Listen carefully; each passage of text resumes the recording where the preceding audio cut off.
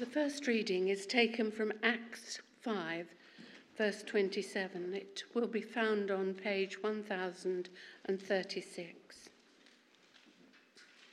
Acts 5, verse 27, 1036.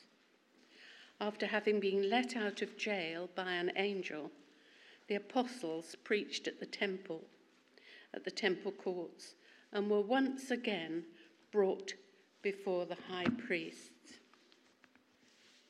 Having brought the apostles, they made them appear before the Sanhedrin to be questioned by the high priest. "We gave you strict orders not to teach in his name," he said.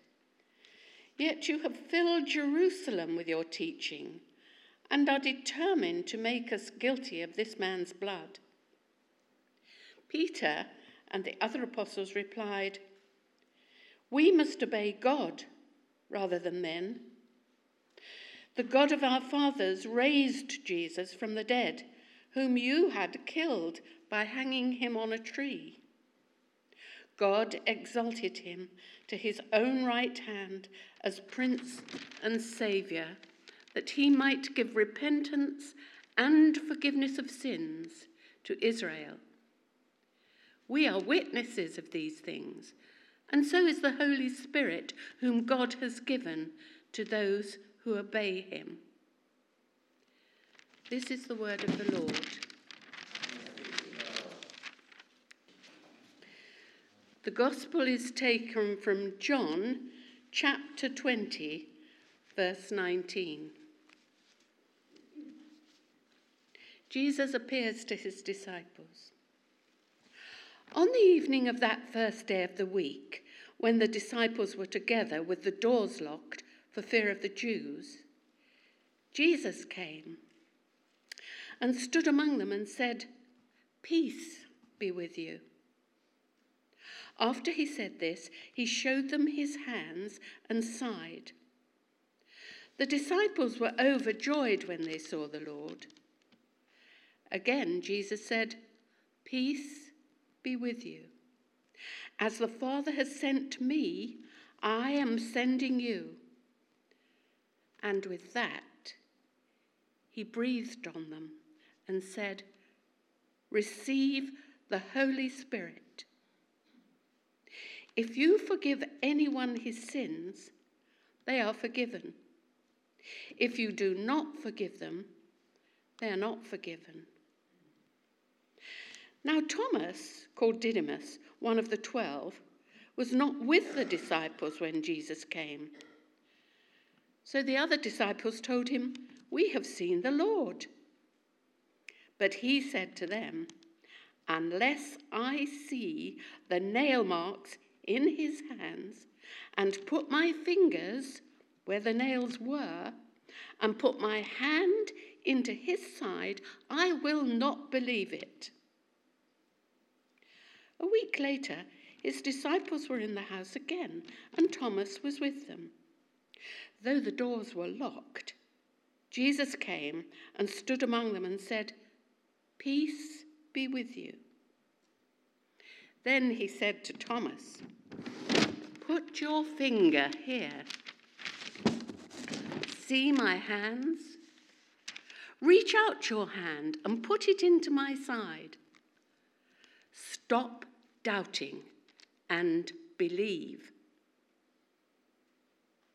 Thomas said to him, "My Lord and my God." Then Jesus told him, "Because you have seen me, you have believed. Blessed are those who have not seen and yet have believed." Jesus did many miraculous signs in the presence of his disciples, which are not recorded in this book, but these are written that you may believe that Jesus is the Christ, the Son of God, and that by believing you may have life in his name. This is the gospel of the Lord. Praise to you, O Christ.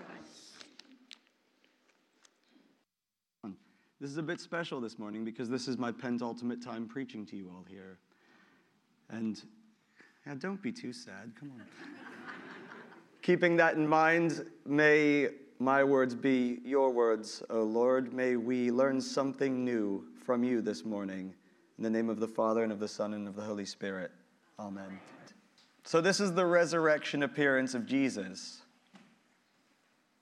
This is the second resurrection appearance of Jesus, but we'll come back to that thought. The resurrection appearance of Jesus to the disciples is one of those stories most Christians will have learned almost inside out, either from attending church in the weeks following Easter, or in reading devotional books, or maybe we know it from its most popular character, the one that often gets called Doubting Thomas. It's easy to understand why people fixate on the character of Thomas. The easy message lies in his interactions with Jesus. He's not present the first time Jesus appears to the other disciples, and he makes some rash remarks in his disbelief about Jesus' return. This opens Thomas up to that old, "Oh, poor Thomas, he just doesn't get it," line of thinking. If only he had had faith the first time. Well, that's completely valid, but I'm not certain that's actually the focus of this story. Spoiler alert, Jesus sends down the Holy Spirit in this passage. So we flash forward 8 days. And Thomas is right there with the other disciples when Jesus appears again. This time he is invited to put his fingers into Jesus' bodily wounds. Pause for a deep breath if you need to here. We're going to look at some paintings in a minute to see how artists from the Renaissance right through to contemporary times have interpreted this passage. And one or two of them do get quite weird with the way that they view Thomas. But before we take a look at these works, I just want to point out that the writer of John never explicitly says that Thomas actually took Jesus up on sticking his fingers into his wounds. And I'd imagine seeing the risen Christ in the flesh would have been more than enough. The invitation from Jesus to touch his wounds is likely to be an embellishment provided by the writer of John, or even in its most literal form, more of a friendly invitation than a challenge to Thomas. It's an invitation to be completely intimate with Christ. And immediately before this invitation, Jesus says, "Peace be with you." I've heard discourse on this passage to the extent of Thomas almost being punished for his skepticism and being forced to touch Jesus' wounds as some sort of bizarre penance. But I find that theory completely incompatible with the Christ I have come to know from extensive study of the Scriptures, and incompatible with my understanding of the historical Jesus. Further, it's a bit of a mismatch with a God who forgives us for all of our mistakes and doubts, a God who set forth to bridge the gap between our inadequacies and the all-encompassing love of the Creator in the events of Easter just a short time before. I'm also not sure Thomas is the whole story here. We'll look at some interpretations of this story, and then we'll dig a little deeper. For anybody who can name the artist that painted this one, I've got a hat to give away. Relax, Mark, I'm not actually going to give your hat away. So this one is actually painted by an Italian called Duccio di Buonisegna. And its title in English is Christ Appears to the Apostles Behind Closed Doors. This is from the early 14th century. And this is painted in a style similar to the way that the icons that you might see in Canterbury Cathedral or in one of the more, high Anglican formal settings. Or every now and again, we've got the one that comes out on the altar here of St. Alphege. The intent of these paintings is to be a bit ethereal, a bit strange, and make you think a little bit outside your comfort zone. So this one's drawing Jesus right into the middle. You've got all the apostles. You've got 5 one side, 6 the other, because one of them is missing by this point. And it's a perfect sort of Well, it's a perfect sort of altarpiece, and I think that's what it actually is in real life. I have a feeling this is not what it actually looked like whenever Jesus appeared. I have a feeling it was probably a bit more like, ah! Maybe at first, or maybe it was really peaceful, I don't know. I have a feeling they didn't all just sort of like queue up on either side of him and put the two fingers out, We can move on to the next one. This is a more famous painting. It's a bit darker actually as well, but this is Caravaggio, who's also Italian. This one is called simply Doubting Thomas. This is from 1603. And again, in the biblical text, we're never actually told that Thomas puts his hand into Jesus' side. That's just Jesus' invitation. But Caravaggio has decided that Thomas's fingers are right up in there. I'm not exactly sure why Caravaggio interpreted the text this way, and I thought it might be fun if you all turned to a neighbor and spent about 15 or 20 seconds discussing that before we go on to the next one.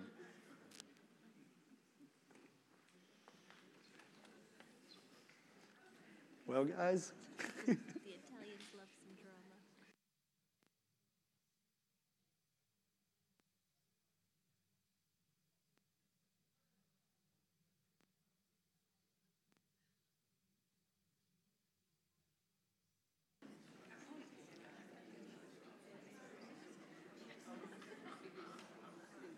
So does anybody want to call out a really clever answer they've come up with, or if somebody actually studied art history that would know the reason?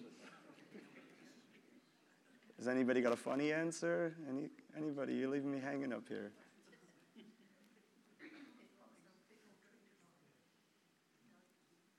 All right, you can sit with those thoughts and we'll move on. This one is by Hendrik ter Brugghen, and he is a Dutch painter.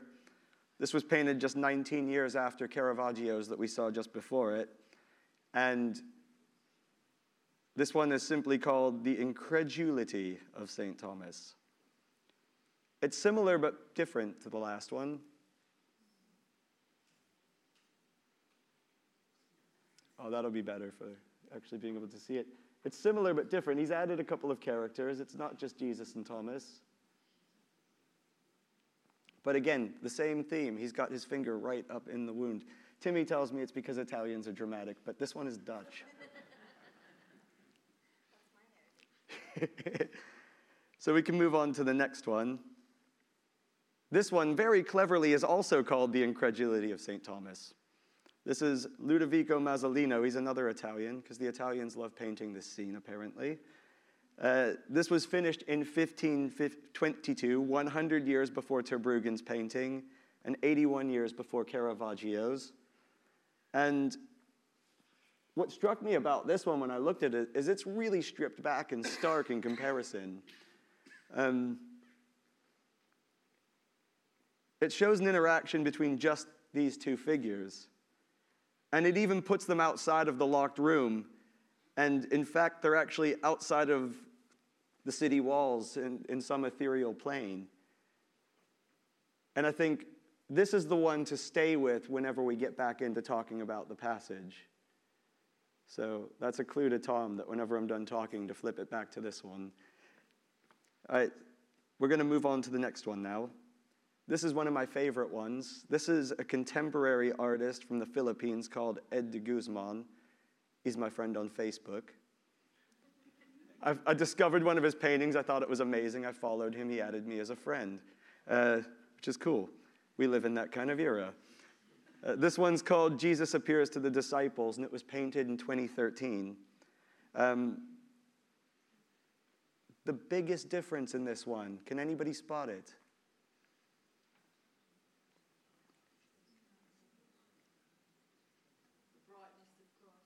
There is a brightness of Christ. That is a difference. No wounds. There are no wounds. Well, he's got the little bits on his hands. Yeah. This is kind of like a trick question in a way. There's a woman present in this one. This is the first painting of the resurrection where a woman is present. The writer of John didn't say one way or the other if it was all men in the room. He just says that Jesus appeared to the disciples. He doesn't necessarily say it's the 11 remaining apostles. He just says Jesus appeared to his disciples. And we know from other stories that that group definitely included women from time to time. So de Guzman has reflected that in the way he's painted this scene. And we've got just one more to look at.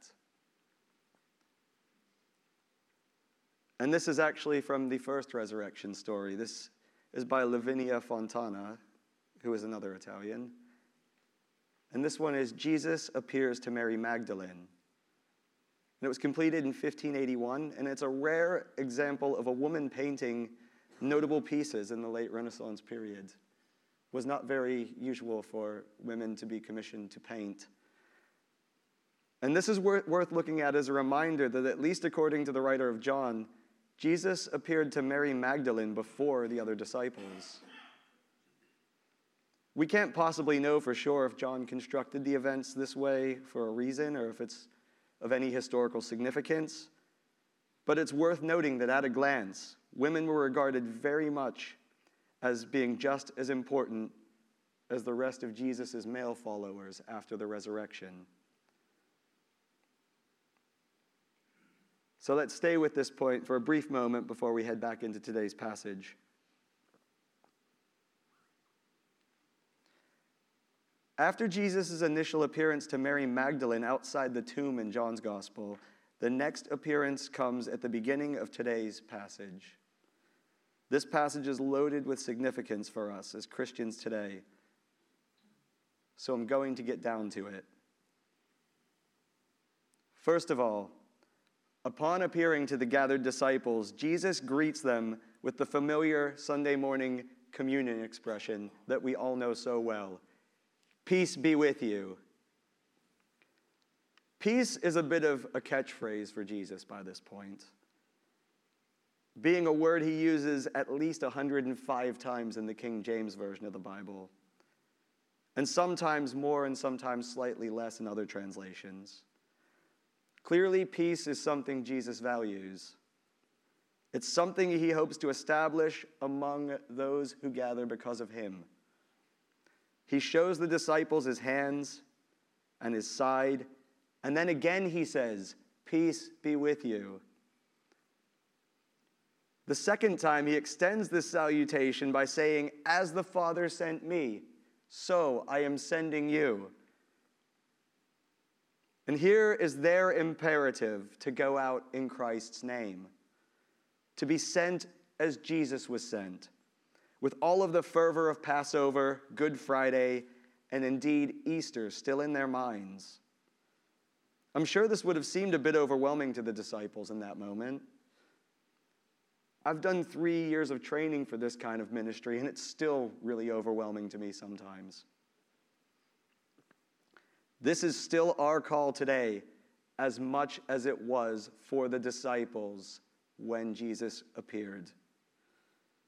And it is a big ask of us. But the next thing Jesus says, this is what makes it all achievable.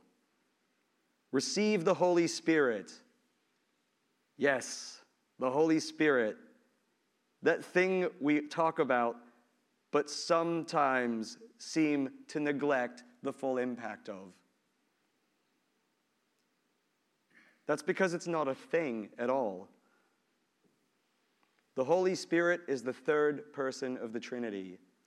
And yes, the Holy Spirit is meant to be viewed as a person. Maybe not in physical being, but in personality, in character. The Holy Spirit is a being we can form a personal relationship with.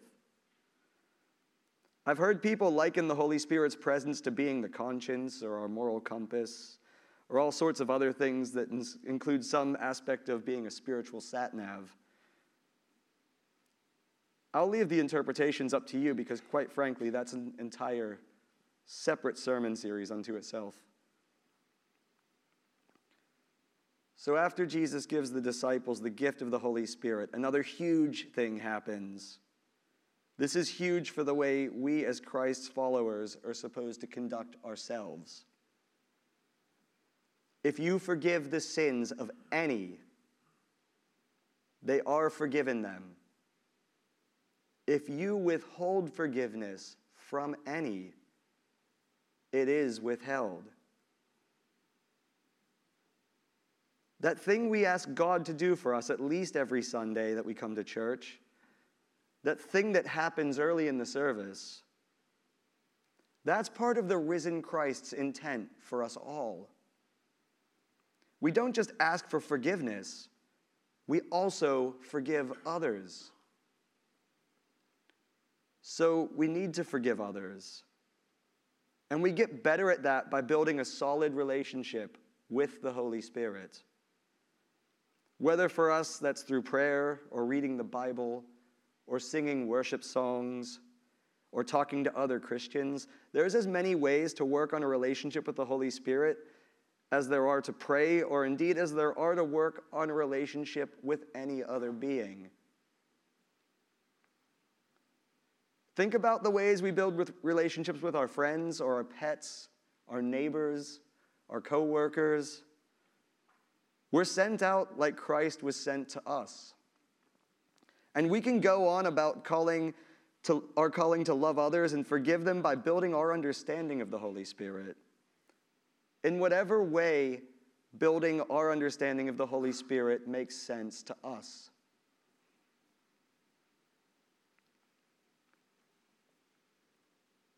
So this is the point where Thomas enters the story.